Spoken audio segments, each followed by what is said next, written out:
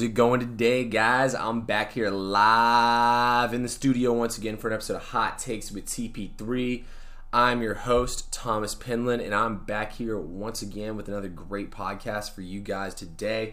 It's late Wednesday night, July 8th right now, so I had to come to y'all. I'm going to have a guest on, Kyle Thacker, talk a little NFL with me at the end of the podcast, but the rest of the stuff's coming at the beginning here from me, and let's just go ahead and start things off real quick. And y'all thought I might lead in here with the big NFL stories with Cam Newton and Patrick Mahomes, but that's what we're going to get later on. But I'm going to start out here with a little NBA, and I also want to talk a little MLB theory I have that we'll see if it actually comes through or not. And, I'm not 100% going to sit here and tell y'all that theory is going to happen, but definitely think it's some good food for thought.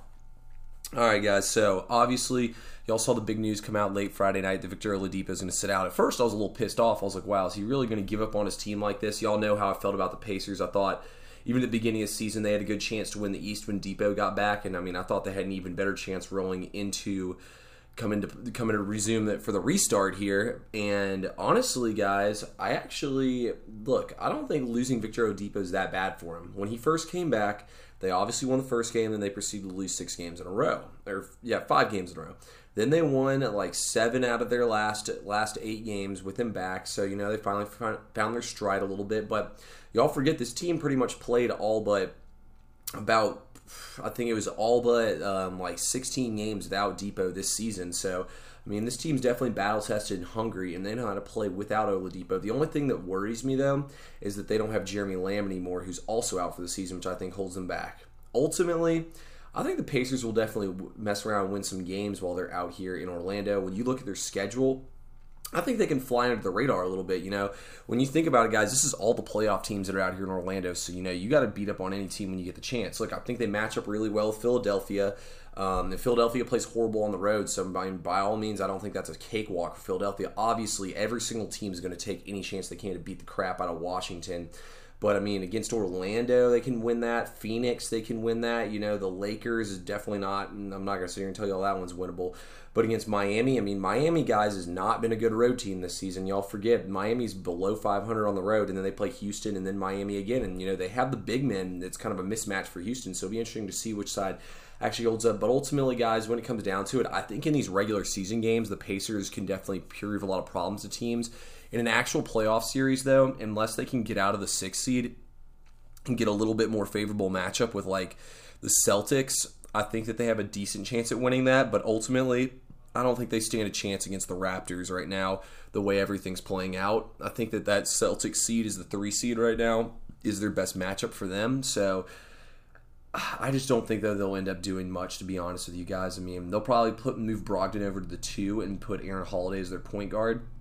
Gives them a decent starting lineup, though. When you have Sabonis and Turner, and then you also have T.J. Warren in there. T.J. Warren, though, can also play a little forward, so if you want to go a little smaller as well. They have versatile lineups, guys, but at the end of the day, I just really don't think the Pacers are going to end up being able to get it done in the playoffs. But that being said, I think they'll be a great ATS team. I think that they'll cover a lot of spreads, and they'll play well in that sense when it comes down to the playoffs. I don't think they'll end up getting out, but I still think they fly under the radar in the fact of a betting standpoint, a regular season standpoint, a playoff winning standpoint.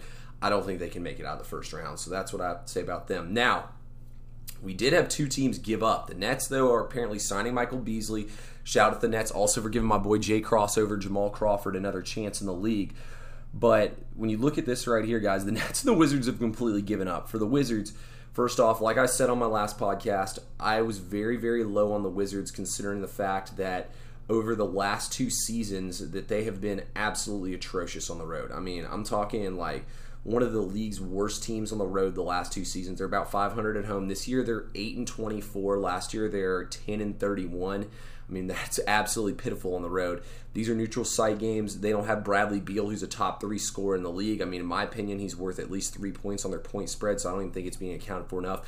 The guy who's not even being accounted for at all being out is Davis Bertans, who's top 7 in the league in 3-pointers made and 3-point field goal percentage. Which, that's huge when you don't have a great big man play like the Wizards have. The Wizards have completely given up without these 2 guys in here. I personally don't even think Beal's shoulder's hurt. I just think that he wants no part in it, and he's ready for next season, and there's still some questions about his future, so I think he just wants to get out of Washington. He's quit giving up on the team. The entire team's going to quit and give up.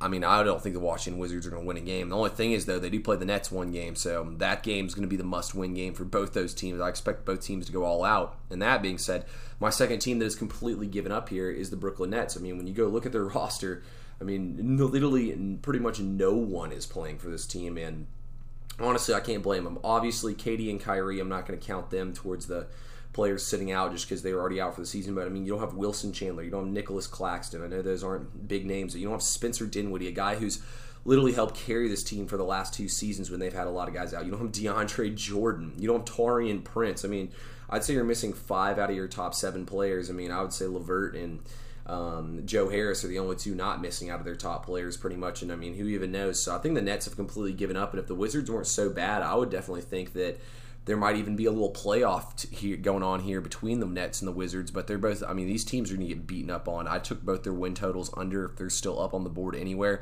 I would take their win totals under anything that's 1, because I don't even think these teams are going to win a game, so worst case you push. You know, if it's 1.5, I think you win that bet easily. I got it at 2.5 and 3 for the Nets, so I really do like both those win totals moving forward. Now, the last thing I do want to say about the NBA here before we move on to the next part is the teams that fall far behind in the race, I also think will give up a little bit and say, let's get out of here. I'm done with this. So that's another thing to watch out for there. But I'm excited, guys. You know, every single morning I wake up, we're another day closer to the NBA being back, and we're even another day closer to the MLB being back, which will be back in 15 days. That being said, little MLB talk here for you guys. I want to see how y'all feel about this theory I have. So obviously, everything going on now in baseball, do you think I have a theory here for you guys. Teams that struggle will sell off assets. When you think about it, these teams that are in the smaller markets, they're not really going to make a lot of money off this season. I mean, we already know the owners are losing a lot of money on this season.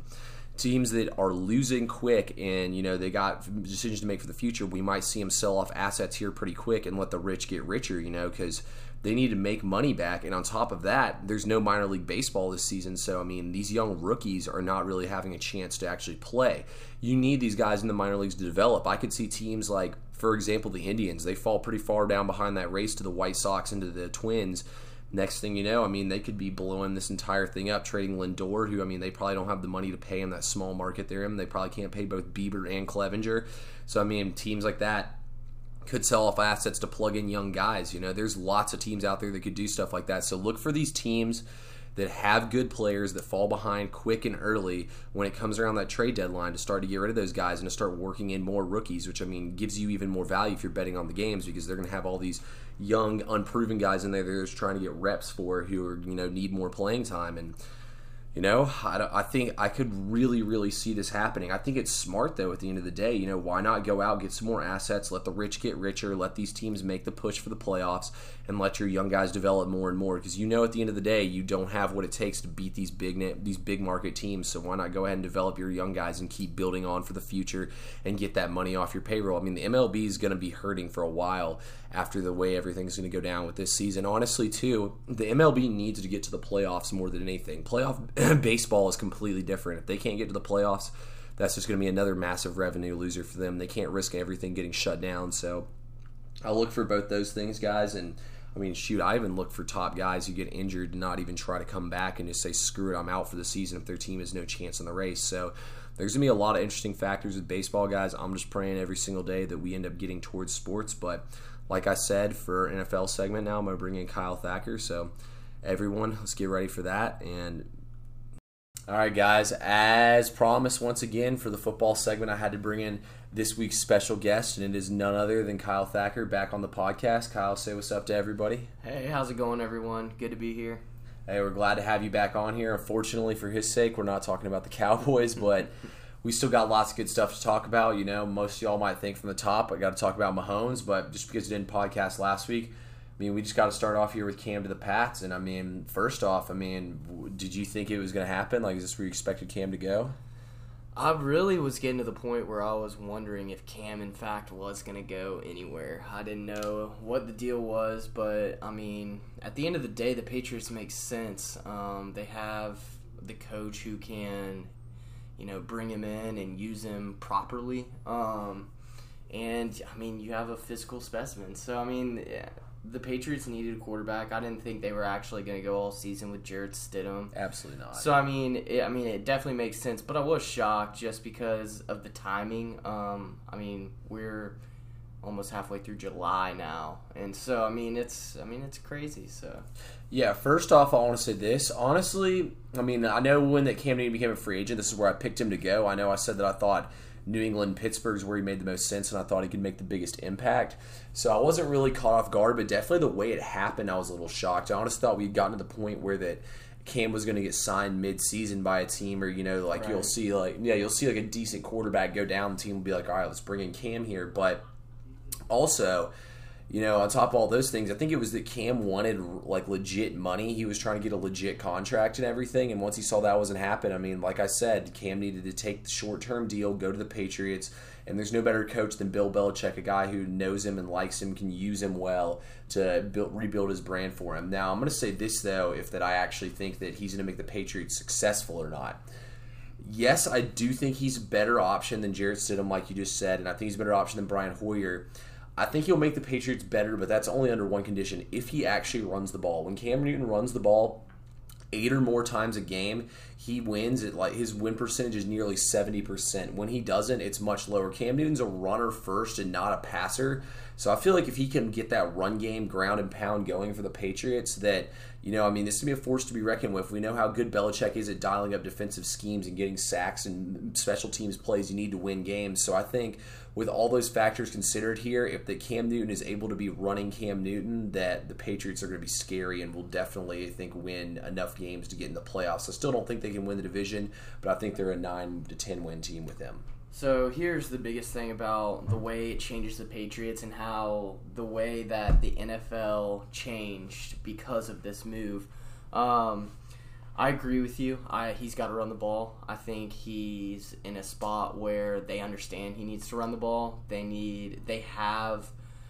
Even with Brady, they showed that they want to run the ball. They want to control the clock. They want to control possession, get stops and turnovers on defense.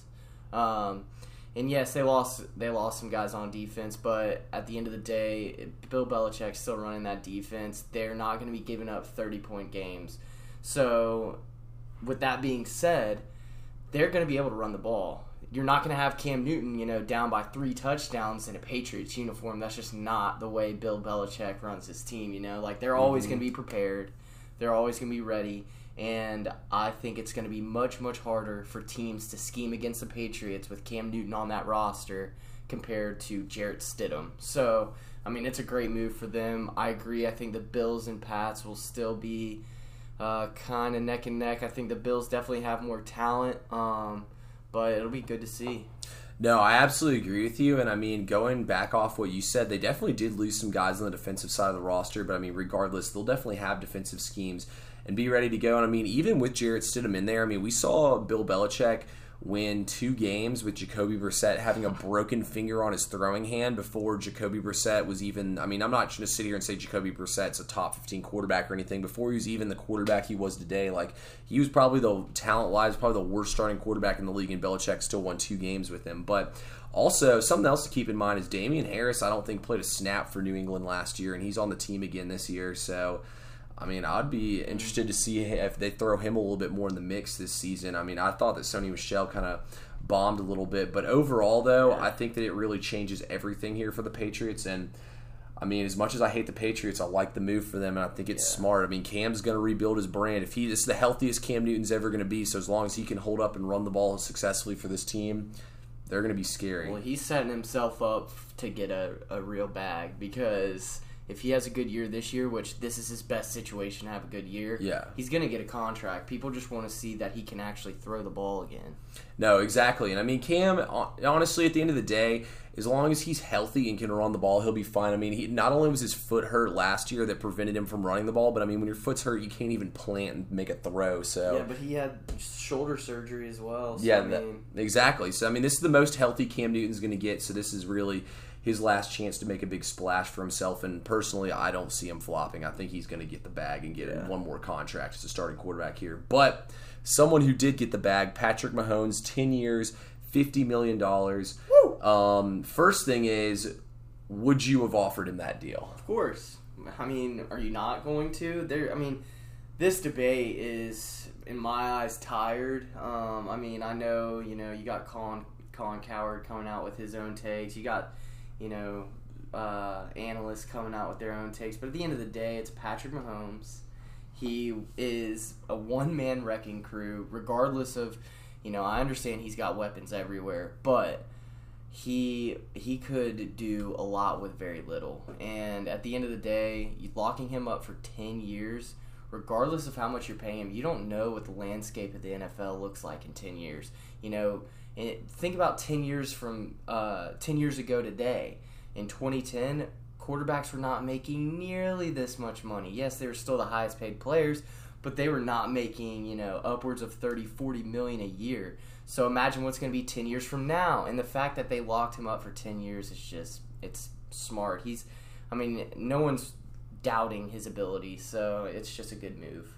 No, I absolutely agree with you completely here. I think it's a great move, and like you said, the salary cap's just going to keep going up. Yeah. The NFL's due a new TV year deal, and I believe in either two in the next. It's either this next. Yeah, year. It's either next year and 2 years. So they're going to have to redo the entire. So realistically, it's just like the Matt Ryan thing. Atlanta made him the highest paid quarterback in the league. Now he's like 7th or 8th on the list. Mahomes is going to keep going back and back like that, which is honestly a genius here if you're Kansas City to go. If anything, Mahomes took a little bit worse into the deal because if he took a 5-year deal, he can get a new contract again. So for more money. So if anything, I think though it's a good deal both ways. And I personally love it. I love the fact Kansas City is going to build a dynasty here.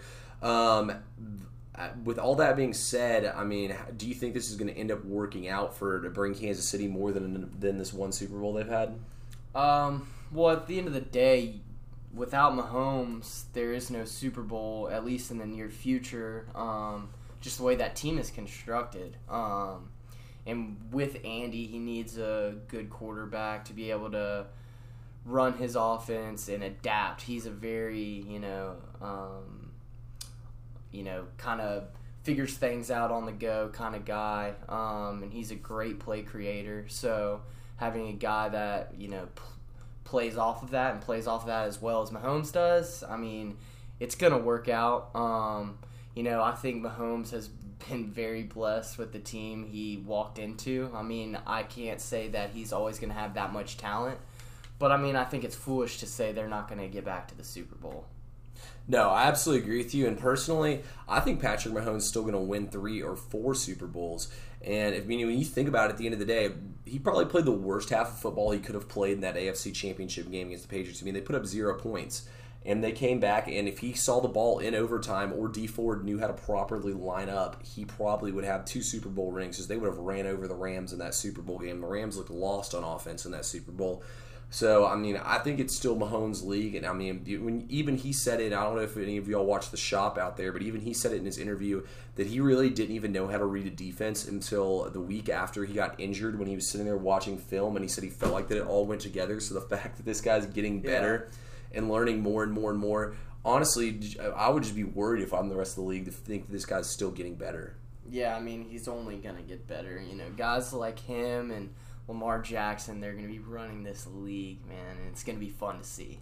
Oh, absolutely. Although the thing I think that hinders Jackson a little bit more than Mahomes, he relies so much on his leg. I just want to see Jackson play after he, has a little bit of a pulled hamstring or something like that that's going to set him back a little bit. So that's more so what I want to see from Jackson. But when Lamar Jackson's healthy, he's unstoppable, pretty much. So it's going to be fun to watch Patrick Mahomes go on and on and on. I hope he becomes the greatest quarterback to ever play the game. In my opinion, we're watching Michael Jordan of the NFL play right now, so hopefully that continues to play out and everything. But Kyle, I appreciate you coming on, helping me out real quick. Absolutely. Always good to talk.